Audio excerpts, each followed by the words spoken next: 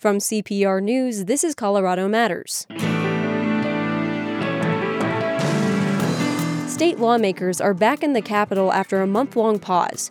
We'll talk about priorities in the face of the pandemic. Obviously, this pandemic and the downturn have had really disparate impacts on different industries, on different communities. People have asked, where is our legislature? Why aren't our legislators doing things immediately? Or why did they make these decisions? Healthcare costs, the unemployment system, taxes, transportation. Can state lawmakers find common ground? Then, the state judicial department is being rocked by allegations of sexual misconduct and discrimination and cover-up. That's a claim the judicial department denies. Plus, a new national landmark near Steamboat Springs, but probably not one you'll be able to explore. The air inside Sulphur Cave is lethal, at least to humans. The largest source of support for Colorado Public Radio comes from members across our state. I'm from Denver, Aurora, Glenwood Springs, Grand Junction, Boulder, Highlands Ranch. With your donation, you connect your city to nonprofit journalism, to inspiring stories, and you connect your community to a wide range of music that fills our daily life. These recent months have been tough for everyone, but month after month, donors continue to step up. Thank you for your support. This is Colorado Matters from CPR News and KRCC. I'm Avery Lill. The Colorado General Assembly reconvenes for the 2021 regular session today. Lawmakers are expected to tackle a lot of issues facing the state, including how to allocate the state budget of $48.4 billion. Democrats have control of both houses and the governorship. House Speaker Alec Garnett and Senate Minority Leader Chris Holbert join me to talk about legislative priorities. Welcome to you both. Thanks for having us, Avery. Yep, great to be here. Speaker Garnett, what are the biggest priorities for the Democrats going into this session? This is really like no other session that the General Assembly has ever faced before. Obviously, everyone who's listening right now has had a really challenging year, balancing the COVID pandemic with the economic downturn. These have really been tough times. I think you're going to see Democrats and Republicans coming back into session focused on how to make Colorado recover faster and how do we build back stronger than where we found ourselves. Obviously, this pandemic and the downturn have had really disparate impacts on different industries, on different regions of the state, on different communities. So we're going to come in very focused on using one-time dollars to get relief out to the people and to the businesses that need it most so that we can bounce back and really get out of this pandemic in as strong way as possible. So we're going to go back to that in a moment. First, Senator Holbert, what about the Republicans' biggest priorities this year? Well, over the past 11 months, the people of Colorado have been reminded that they decided in 1988 to convert their full-time year-round legislature into a part-time citizen legislature. There have been people who have asked or demanded that I or we take immediate action on many fronts. They've asked questions of why we decided that restaurants could be open at certain capacity levels, or hair salons could open at 50% of their posted occupancy, or 10 people, whichever was less. And the answer is your legislators didn't do those things. And this isn't to point fingers at Governor Polis or his administration, but the past 11 months is my first experience in a long-term, prolonged statewide disaster emergency. It happened to be over a pandemic, but people have asked, where is our legislature? Why aren't our legislators doing things immediately, or why did they make these decisions? And the answer is the people in 1988 decided to make our legislature a part-time, 4-month-a-year responsibility. And the other 8 months a year, Speaker Garnett and I, we don't have any power. We're the only 100 elected officials in Colorado that applies to. But why that relates to coming back to session, we're going to have a conversation, and I'm confident that we'll be able to engage on this with folks in the majority, the Democrats. But given our experiences over the past 11 months, should the legislature be brought back in, 30 days, 90 days, 6 months, once a year if we're not there? And should we have any oversight of all of the executive orders? We do a rule review bill every year when executive branch agencies make rules. We look at those rules and determine whether they're within statute or not. Would we have any role on that in over 300 executive orders? Should the legislature be called back during that 8-month interim during a prolonged disaster emergency? Should there be some constitutional requirement that we come back so that there's at least two branches of government discussing these things? To be clear, are you objecting to any of the specific executive orders that you think the legislature would have or should have handled differently if it had been in session? No, it has nothing to do with this conversation. We would not be looking to interfere with the governor in this current pandemic, this current disaster emergency. Right now, under our current statute and constitution, the governor can continue this statewide disaster emergency 30 days at a time indefinitely. So is that the right scenario for the next time this happens? Because again, people across the political spectrum have asked, where's the legislature? And I think that moving from part-time to a full-time year-round legislature, I don't think the citizens are prepared for that. But given a prolonged time period, 90 days, 6 months, a year, something, should there be some constitutional trigger to say, let's have both branches of government involved in making these decisions for our state? And it's hard to fathom, but it has been nearly a year since Colorado's first COVID-19 case. The pandemic continues.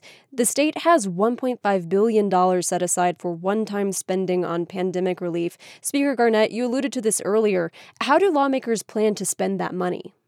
To Senator Holbert's point just there, I'm certainly very supportive of what we've seen the governor do. The governor didn't run to tackle this type of pandemic. I think he's really stepped up and he's really worked around the clock on behalf of Coloradans.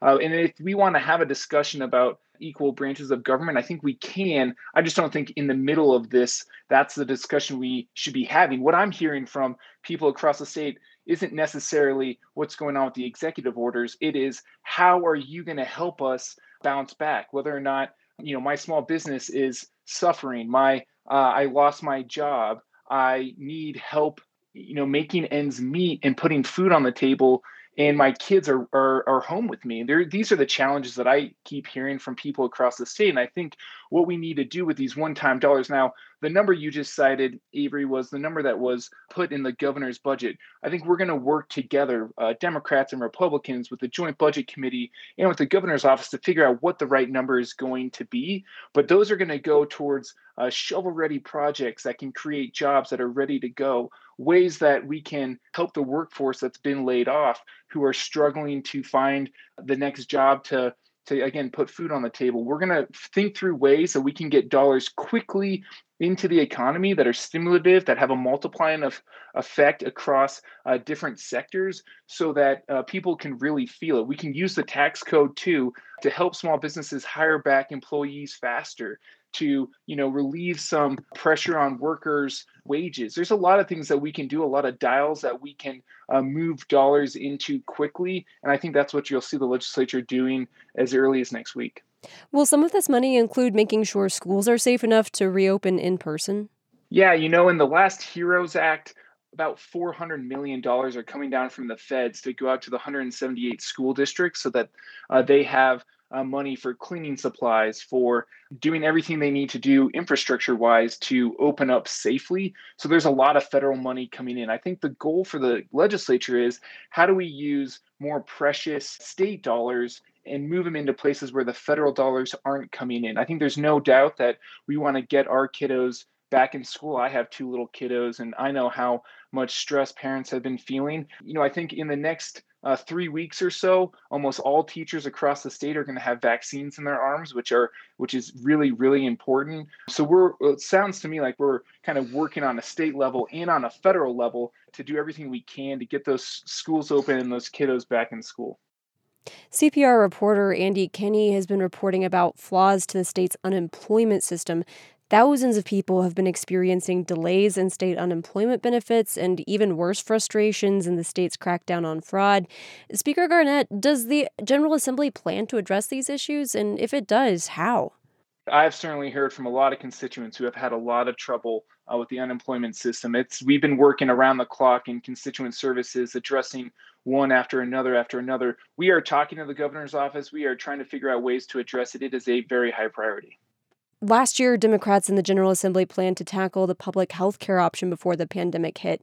This year, they plan to bring forward a similar proposal. What would this do, and why is it important? Yeah, well, one thing that is clear is that while the pandemic has raged across the state, there are some problems that continue to exist. And one of those problems is that families that have been really hard hit by this recession, their healthcare costs continue to go up. And I think what we need to do is really come together as the Colorado legislature and say, what can we continue to do? What can we build off of the work that we've done in the last few sessions to really focus on saving people money on healthcare? And I think there's really two areas we can do that. The first area is people are paying way too much for their pharmaceutical drugs. How can we make sure that people don't have to ration those? How can we make sure that people aren't putting their health at risk just because their pharmaceutical drugs are too expensive? So what can we do about that? And then the second thing is really tackling the bigger systematic issue, which is premiums continue to go up for small businesses and for individuals in the marketplace. Are there ways that we can bring the healthcare industry to the table and say, let's reduce costs, let's contain costs so we don't see these increases year over year? I think that's a discussion that you'll see the legislature have this year. Senator Holbert, Republicans pushed back against this proposal last year. Why did they object? Well, having government limit options and control price in the private sector isn't going to make health insurance less expensive for everyone. What it does is redistribute the cost of health insurance. So some people may see a moderate decrease in what they pay, while others see the increase, the proportional increase. Having government more involved in what your doctor can or can't do, what he or she can or can't charge, doesn't make it more affordable. It makes it more expensive. If we want to lower the cost of health insurance, get government out of that, not more into it. What alternatives does the Republican Party offer? Exactly that. Let's get government out of health insurance and health care. Let's let health insurance compete with each other, maybe sell policies across state lines and forcing them to have a different product in each state. In the past, when there's been less government involvement, people with pre-existing conditions have been unable to get insurance or have had to pay very high premiums. Do you worry people would fall through the cracks in that system you're championing, getting government out of healthcare? I believe there's a federal requirement on pre-existing conditions, and we're talking about state legislation, so I don't conflate the two. So when you say you want to get government out of healthcare, you specifically mean state government? Yes. Well, I think to that last point, the people that have sent, me to the Capitol and have sent so many of my colleagues to the Capitol, the number one thing they are talking to us about is how expensive their healthcare costs are and how much they see those costs going up and up and up. And so I don't blame that on government getting involved. I just think the status quo isn't working, and they send us down to the Gold Dome to try to solve these problems. And I think that's what you're going to see us try to do. We're sent there to try to solve these problems. And you're going to see the Democratic caucus coming together, having the discussions, working with all the stakeholders, including the Colorado Hospital Association, on ways to move forward. I think the proposal that you will see that's sort of being stakeholder right now with a lot of people are ideas that came through the stakeholding process from last year. And that just shows that everyone coming to the table and trying to solve this problem. Hopefully we get to a place where obviously not everyone's in support, but that everyone feels like they're putting a little bit of skin in the game to help solve a big problem for the people of Colorado. Moving on to the Colorado Department of Transportation, it's facing a revenue shortfall from the gas tax because people have been driving less during the pandemic. Some Democrats propose adding a fee to deliveries from services like DoorDash and Grubhub and even Amazon. Is this something the General Assembly should consider? Transportation funding is an issue that I know Minority Leader Holbert cares a lot about. I certainly care a lot about. We have been trying to solve this problem for decades in the state of Colorado. We have fallen so far behind other states, and our economic competitiveness has really been impacted by our lack of problem solving on this issue. We really are the 10th lowest state among all 50 when it comes to generating revenue for transportation. And I think what you're going to see is people coming together to try to take advantage of the changes that we have seen in how people are using our roads and how consumers are using the roads. And so you're going to see ideas coming around about, for example, I have diapers delivered to my house. I'm having groceries delivered to my house. How can we make sure that the way that the market is shifting is reflected in how we're generating revenue for transportation infrastructure across the state? So I think you're going to see us all coming together to have that conversation. It's going to be under the Gold Dome, which is different than other packages we've seen in the past. But this should be a bipartisan issue. This isn't a Democratic issue or a Republican issue. We got to come together. We got to sit down. We got to figure this out, because our economic competitiveness and all the time that people spend in congestion that is going to inevitably come back post-pandemic, they expect us to do this, and I think this year is the year that we can do it. Do you worry that a fee like this could place undue burden on people who rely on delivery services like grocery deliveries because they're at high risk for COVID-19? Yeah, so one, we're not talking about increasing anyone's taxes. We're talking about making sure that we're utilizing that people are being charged fees for the way that they use our roads. I mean, this is something, whether or not it's Amazon or whether or not it's Grubhub, these are market shifts. This is behavioral shifts, and we're not talking about huge increases by any means. It's more about the volume and the number of trips that we're seeing. That's where I think you'll see this small fee going towards. I think there's a lot of agreement. That makes sense. That's what almost every other state is doing. They're looking at who and how their roads are being used to generate the revenue to fix the transportation infrastructure moving forward. Senator Holbert, what do you think about this proposal, and what are some of the other suggestions from the Republican Party for remedies to the declining revenues to CDOT?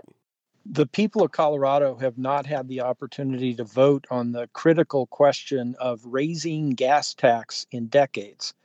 They've been asked all sorts of different questions, and they've said no.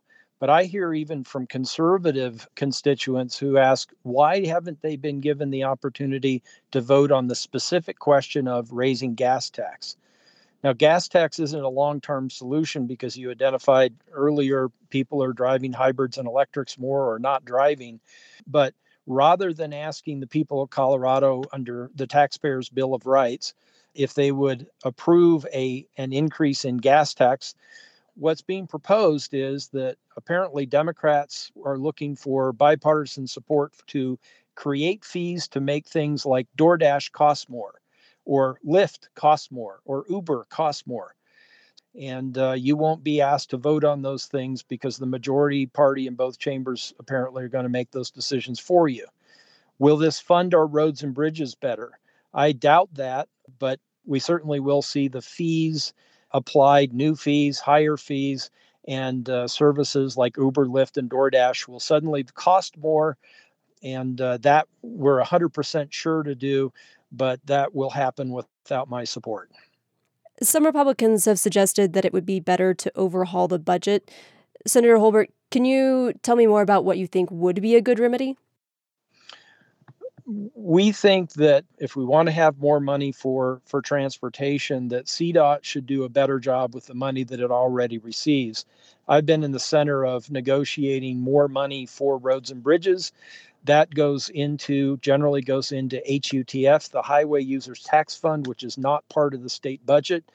CDOT controls a portion of that. Counties decide how a lot of that money is spent, not the legislature.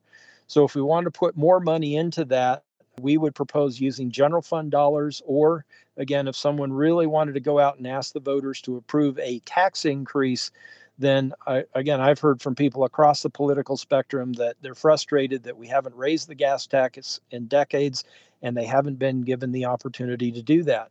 And I just appeal to people out there in Colorado, understand that Colorado is a local control state. The last time the legislature voted to approve a specific road or bridge occurred in the year 1899.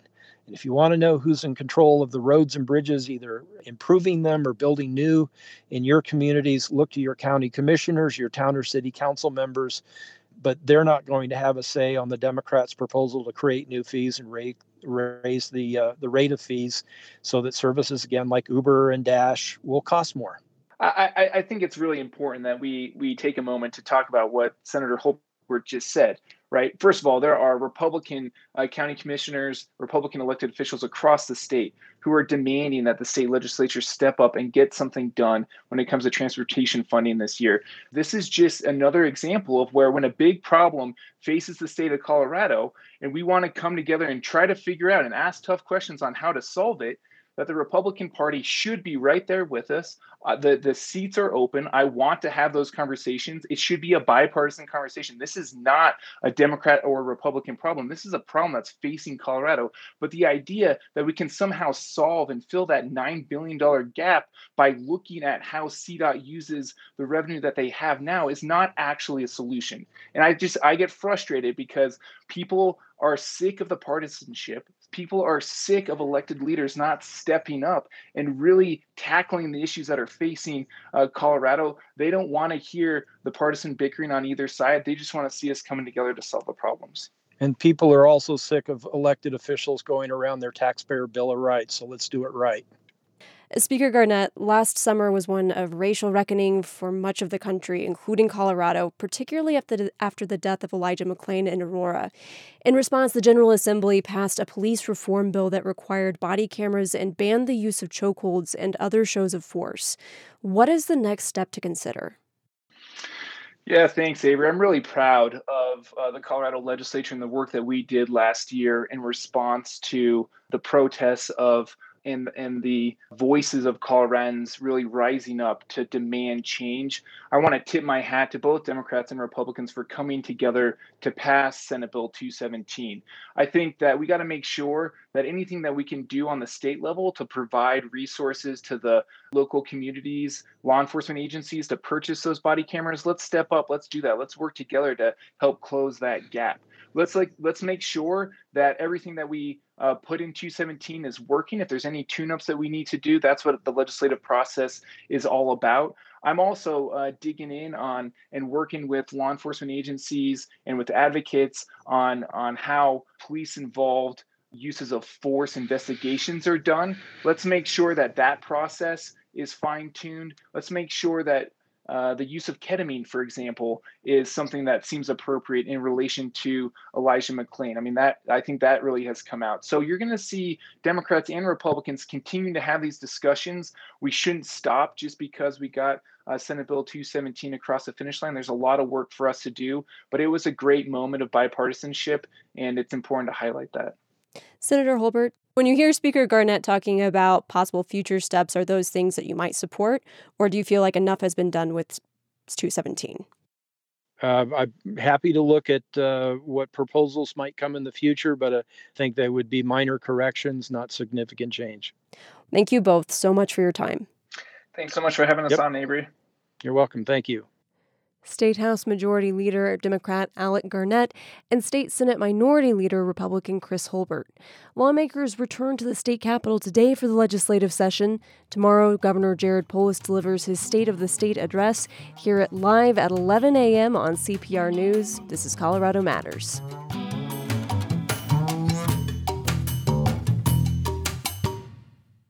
Turn the page with Colorado Matters. Read a book with us, then meet the author. This time, Other People's Pets by Boulder novelist R.L. Mazes. I thought readers might really enjoy a character who can see the world almost through the eyes of animals. Join Colorado Matters Saturday, February 27th to meet the author.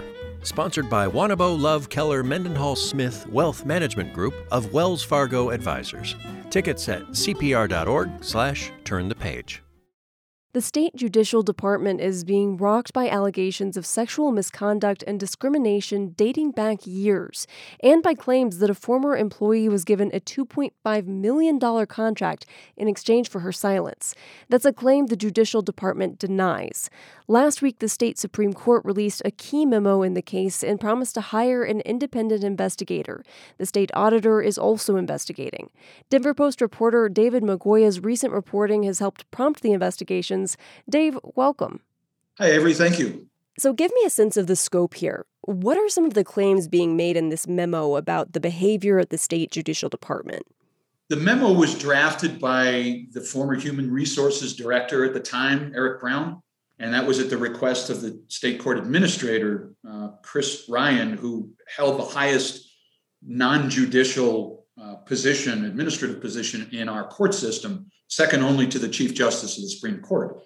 This memo by Mr. Brown laid out details that the former chief of staff in the department was threatening to make public in a sex discrimination lawsuit if they continued the process to fire her for some financial irregularities that had been discovered. And we're going to get into those layers in just a moment, but tell me what was in the memo itself. What were some of the allegations?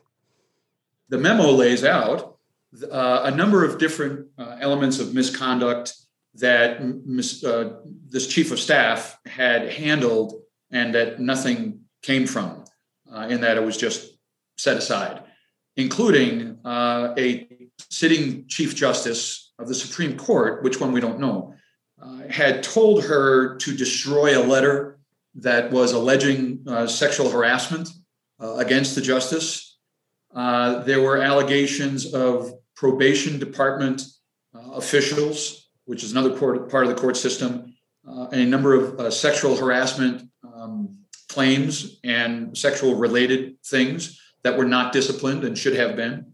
There was a settlement given to a law clerk within the Court of Appeals who had accused a sitting Court of Appeals judge of sexual harassment.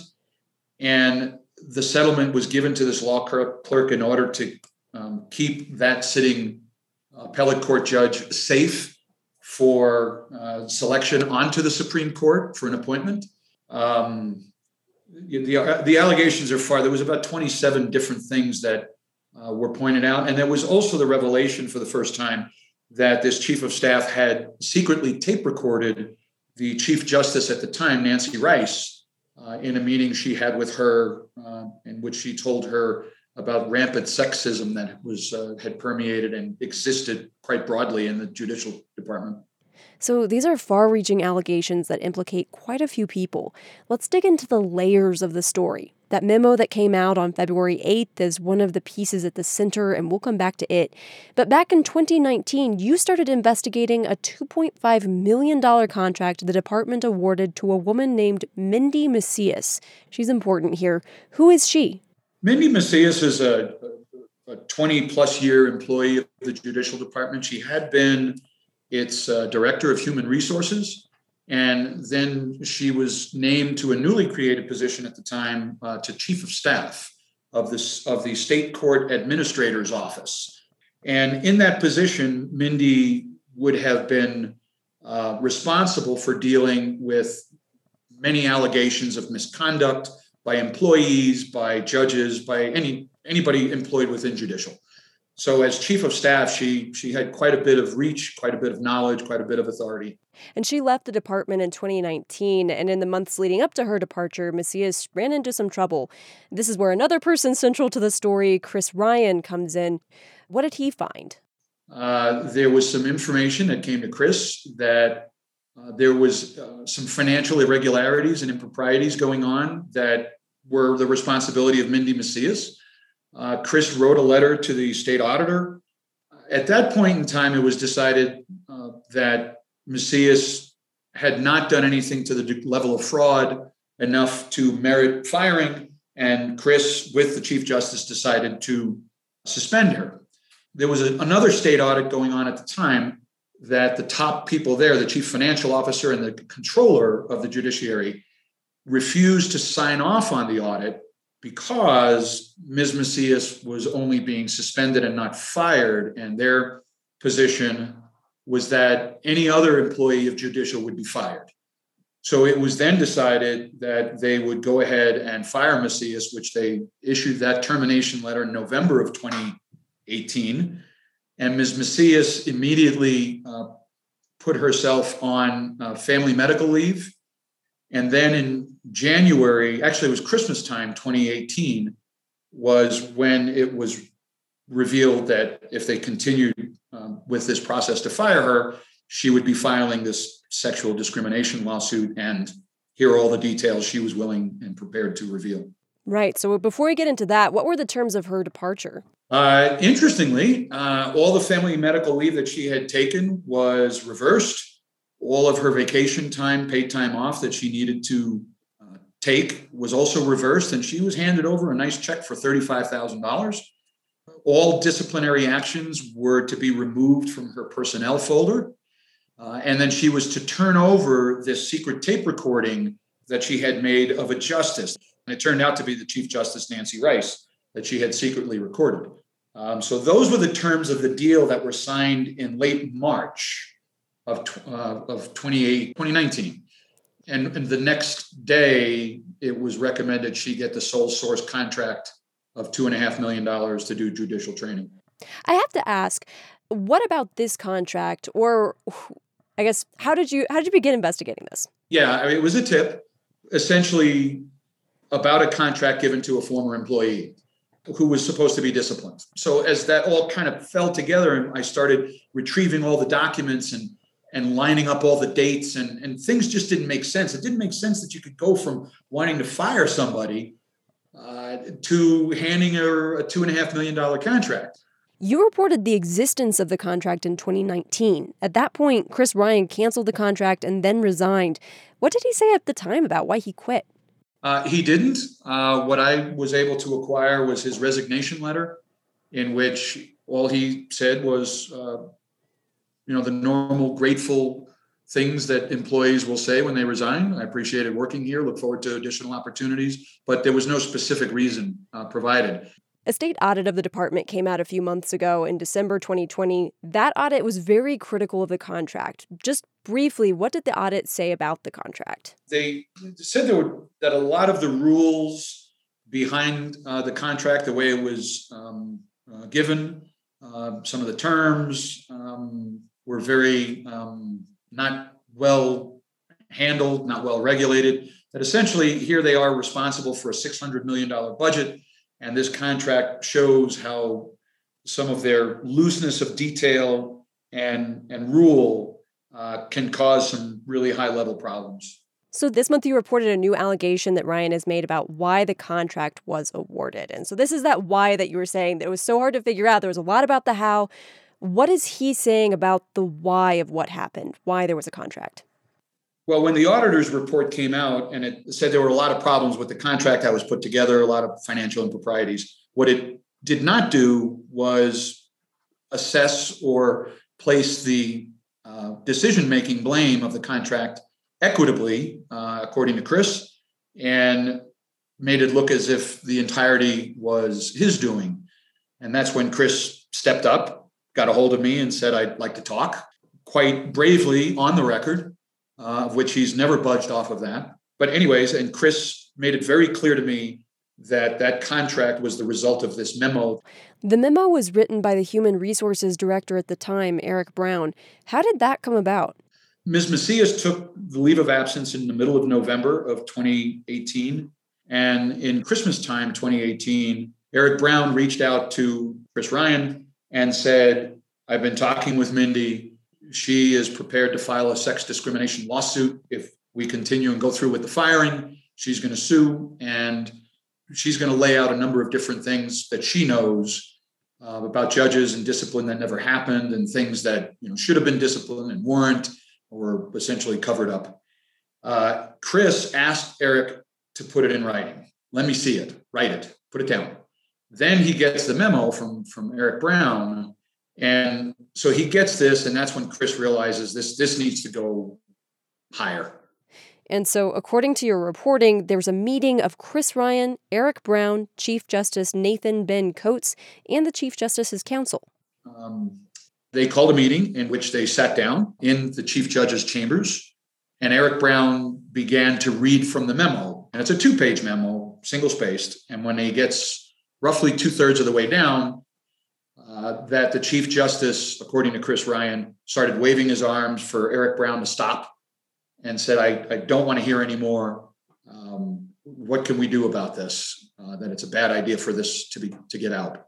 And that's when Brown and Ryan suggested this contract might be a softer landing for her. And Ryan has become one of your key on-the-record sources for this. As you reported this story, have any other of the folks in that meeting commented to you or confirmed their presence or talked about what was discussed? No, but, sometimes you can get confirmations in the oddest sort of ways. When we originally asked for that memo under the open records policies of the Judicial Department, I was very specific about what the memo was for, in what meeting, and it was discussed, and who was at that meeting. And in this particular case, my first request was denied because, according to them, no such record existed. Well, it came to be that I had put down the wrong dates.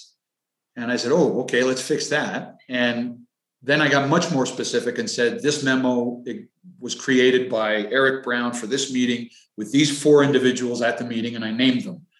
Clearly, if I was wrong on any of those portions, the first thing would have been is we have no such record that exists.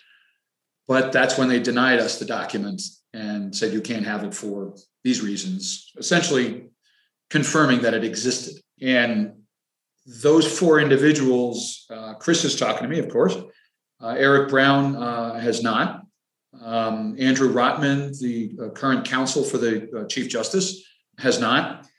And I sent a personal email to Ben Coates back in December when I was reporting this out to get his comment, and that was passed to the public information officer, who made it clear that the Chief Justice would not have a comment about privileged information and that no one else had the authority to discuss it. And Chief Justice Coates retired at the end of 2020, correct? He did on December 31st because our Constitution restricts judges at any level from serving past their 72nd birthday. This entire issue, it is highly contentious. The state judicial department vehemently denies any quid pro quo. What has the department said? Well, you just wrapped it up just like that. They're not at all. They're saying that there was no money paid to a blackmailer, which I find that interesting, seeing as that memo never asserted a quid pro quo. It merely said, here's what is going to be revealed. The department said that the justices didn't know or had not seen the memo. That doesn't address whether they knew about it. David, thank you so much for sharing your reporting. Oh, it's my pleasure, Avery. I'm glad to be here. Thank you. That's Denver Post reporter David Magoya. Chris Ryan also said he gave the Attorney General's office a copy of the memo that outlined sexual harassment and misconduct allegations 2 years ago. The AG's office, which represents both the state auditor and the Judicial Department, said it can't comment, citing attorney-client privilege, and said its lawyers must keep client information confidential. When asked if the Attorney General specifically knew about the memo, a spokesman said, "We cannot confirm or deny any information."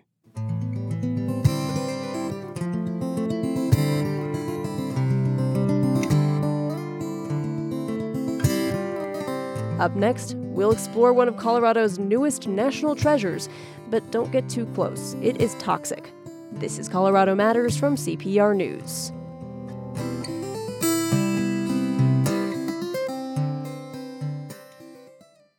Hey, it's Vic Vella from CPR's podcast Back from Broken. Last season, we told stories of life's challenges, of recovery and hope, and you listened. Really blown away by Back from Broken. Back from Broken inspired me to... Thank you very much for your messages of recovery and hope. They mean a lot to a parent like me. So this season on Back from Broken, more stories about hope. Happiness is just like right here. It's in being alive. Find Back from Broken on Apple Podcasts or wherever you listen. There's a hole in the ground just west of downtown Steamboat Springs, and what's inside is now a national natural landmark recognized by the National Park Service last month. But don't plan to explore this place because it could be deadly. John Spear is a professor of civil and environmental engineering at Colorado School of Mines. He's one of the few people to have spent time inside Sulphur Cave. John, thank you for joining us. Hello, Avery. Thank you for having me. Tell us why this cave earned the name Sulphur Cave. Has to be the stink. The smell of sulfide, you can smell it on the ground all around it when you're approaching it, and it's even stronger when you get inside. So it smells like that strong rotten egg smell. But nobody really should be smelling it because there is a lack of oxygen, and that could kill people who go inside, right? That is correct. So the OSHA standard for sulfide is about 10 parts per million. This cave is about 40 times that at 400 parts per million. And at about 80 times that at 800 parts per million, it's lethal. So since I know I am not likely to go inside, can you tell us more about what it looks like in there? How big is this place? So this cave is amazing. It has 180 feet of surveyed passage, which is, a good size. It has 2 small rooms that are about 20 feet below the surface. You can go into the first room, and the way we went into it was we ventilated it first. We pumped air down into the cave to toss out the sulfide as well as the CO2 that builds up in there. And there are these 2 rooms down there, and you can crawl around down inside and see what's there. But the most remarkable thing that we found in there were 3 things. There are 3 cave features that form in this cave. One of them is a very unique and novel worm that we found down there. Another one are these vermiculations that are kind of on the surfaces and the walls and the ceiling of the cave. They kind of look like overcooked sweet potato French fries, kind of like that dark brown color. And then the third thing that's amazing are snotties, otherwise known as snotites. And when I say snotty, I'm talking about like human snot. And you have these snot drips that hang off the ceiling of the cave. And they're gooey and mucousy and kind of disgusting looking. And they're dripping acid, sulfuric acid, into the cave as H2SO4. I love that we can go from talking about vermiculations, it's essentially a surface pattern, a very fancy word for a surface pattern, to snotites. But I want to know more about these worms. Tell me what's fascinating about them. So the worms were a completely unexpected find. Worms are a small animal, of course. And these worms are kind of a blood red brown color, and they're living in the water, and they're consuming microbes in the form of biofilms that are living on the surfaces of the rocks that the water's flowing over. And that water has a very high concentration of sulfide in it that's off-gassing into the cave, which gives us that smell. But the worms are able to detoxify the sulfide while living on trace amounts of oxygen that are also in the water. And so they have this remarkable physiology to do this. And when we found them, we were stunned by what we saw because of, we didn't expect to find these blood red animals in the cave in the water. And it's kind of along the lines of the things that you find at a submarine hydrothermal vent in the middle of the ocean, just a completely unique kind of life, making a unique kind of living in a very unique place. You're an environmental microbiologist. So what are you learning about the nature of life when you study a place like this, especially when you see worms that you didn't expect to see? So you think you understand the Earth, and then you go looking and you say, wow, I didn't understand that at all. And this is one of those places where that happened. I look for microbes in unique environments, particularly like subsurface environments, because we think about how things might be relevant to a place like Mars, where life could be in the subsurface of Mars. And that's normally what we do. We're looking for bacteria and archaea, the small single-celled organisms of the world. And then you come down into a place like Sulfur Cave and you find this multicellular worm living there, probably in some sort of a symbiosis that we don't understand with the microbes themselves. You have explored many caves in your work.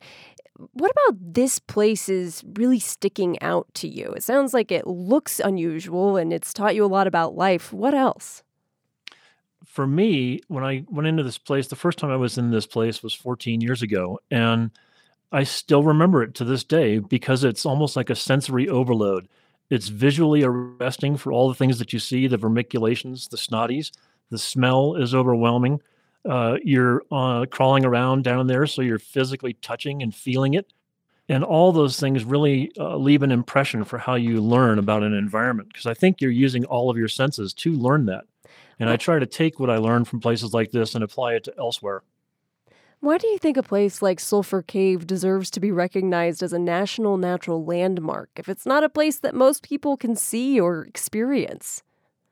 So to me, I think it's really great that this place has been recognized, because not only does it mean we're recognizing, a truly scenic place that we can all look at for example, Garden of the Gods or Hanging Lake here in Colorado are both national natural landmarks. And so that's something you see and you appreciate the beauty of it. But here we are protecting something that we understand to be beautiful, but it's also dangerous. And I think it's great to have designation for an equally as unique place that you might not be able to access very easily, but we're setting it aside and recognize it for its specialty. the National Natural Landmark Program started, I think, around 1962 when Stuart Udall was Secretary of the Interior. And so, we came up with the National Park Service in 1872 with Yellowstone National Park, and it took us 90 years to start thinking about how special lots of places can be. And this is one of them. Now that this place is getting more attention, are you worried more people will try to explore it? I am. There is a fence around it, and there's a sign around it, and we could potentially do something like put a gate over it. To my knowledge, there is not a gate over the entrance hole at this point. The land is owned by Parks and Recreation for the city of Steamboat Springs, and they have people on site that are able to, see who's going to go over by that hole and look down into it. And I think everybody understands that this place is dangerous. You really can't go into this environment without supplementary oxygen or blowing air into that. And to do that, you would see people having to suit up or go in. And I think that there's a lot that still needs to be studied in this cave. And we'll probably be able to get back into it eventually, or at least I hope to do that.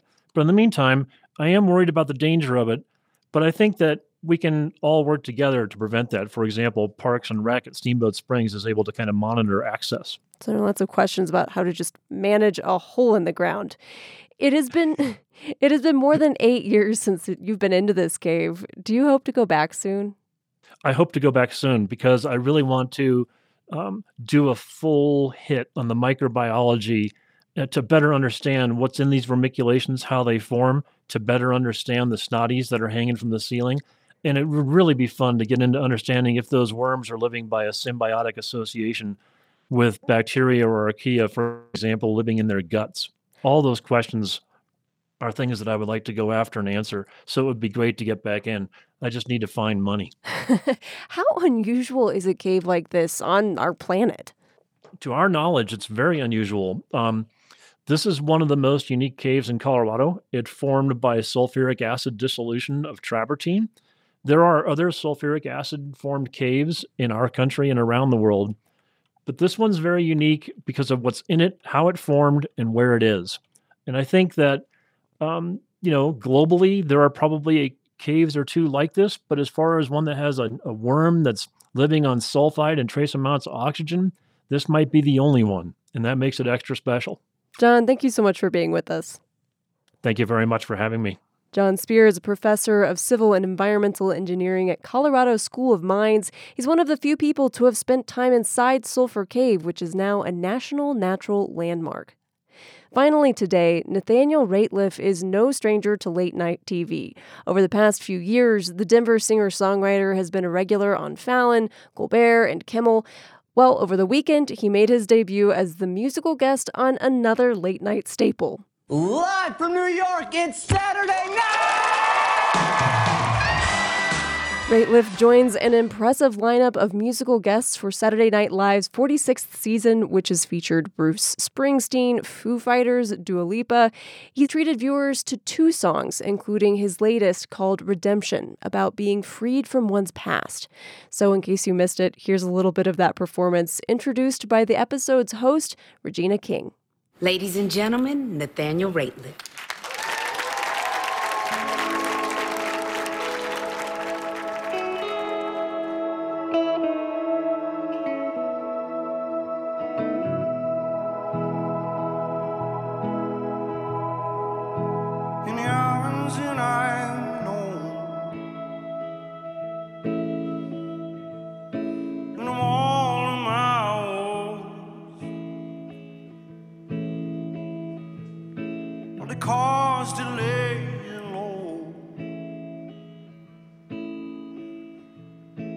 The man they turned to hold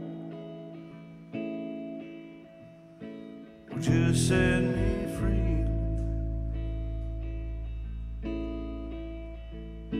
Would you set me free?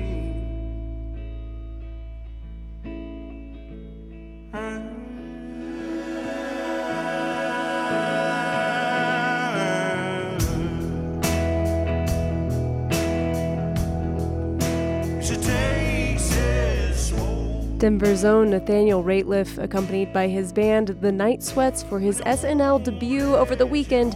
His latest song, Redemption, is featured in the new film Palmer, starring Justin Timberlake. That's Colorado Matters for today. Thanks for joining us, and thanks to the team that helps bring this show to air. Carl Bielek, Ali Buckner, Andrea Dukakis, Michelle Fulcher, Matt Hers, Michael Hughes, Carla Jimenez, Pedro Lumbrano, Xandra McMahon, Patrice Mondragon, Shane Rumsey, Ryan Warner. And I'm Avery Lill with special thanks to Michael Elizabeth Sakis. This is CPR News.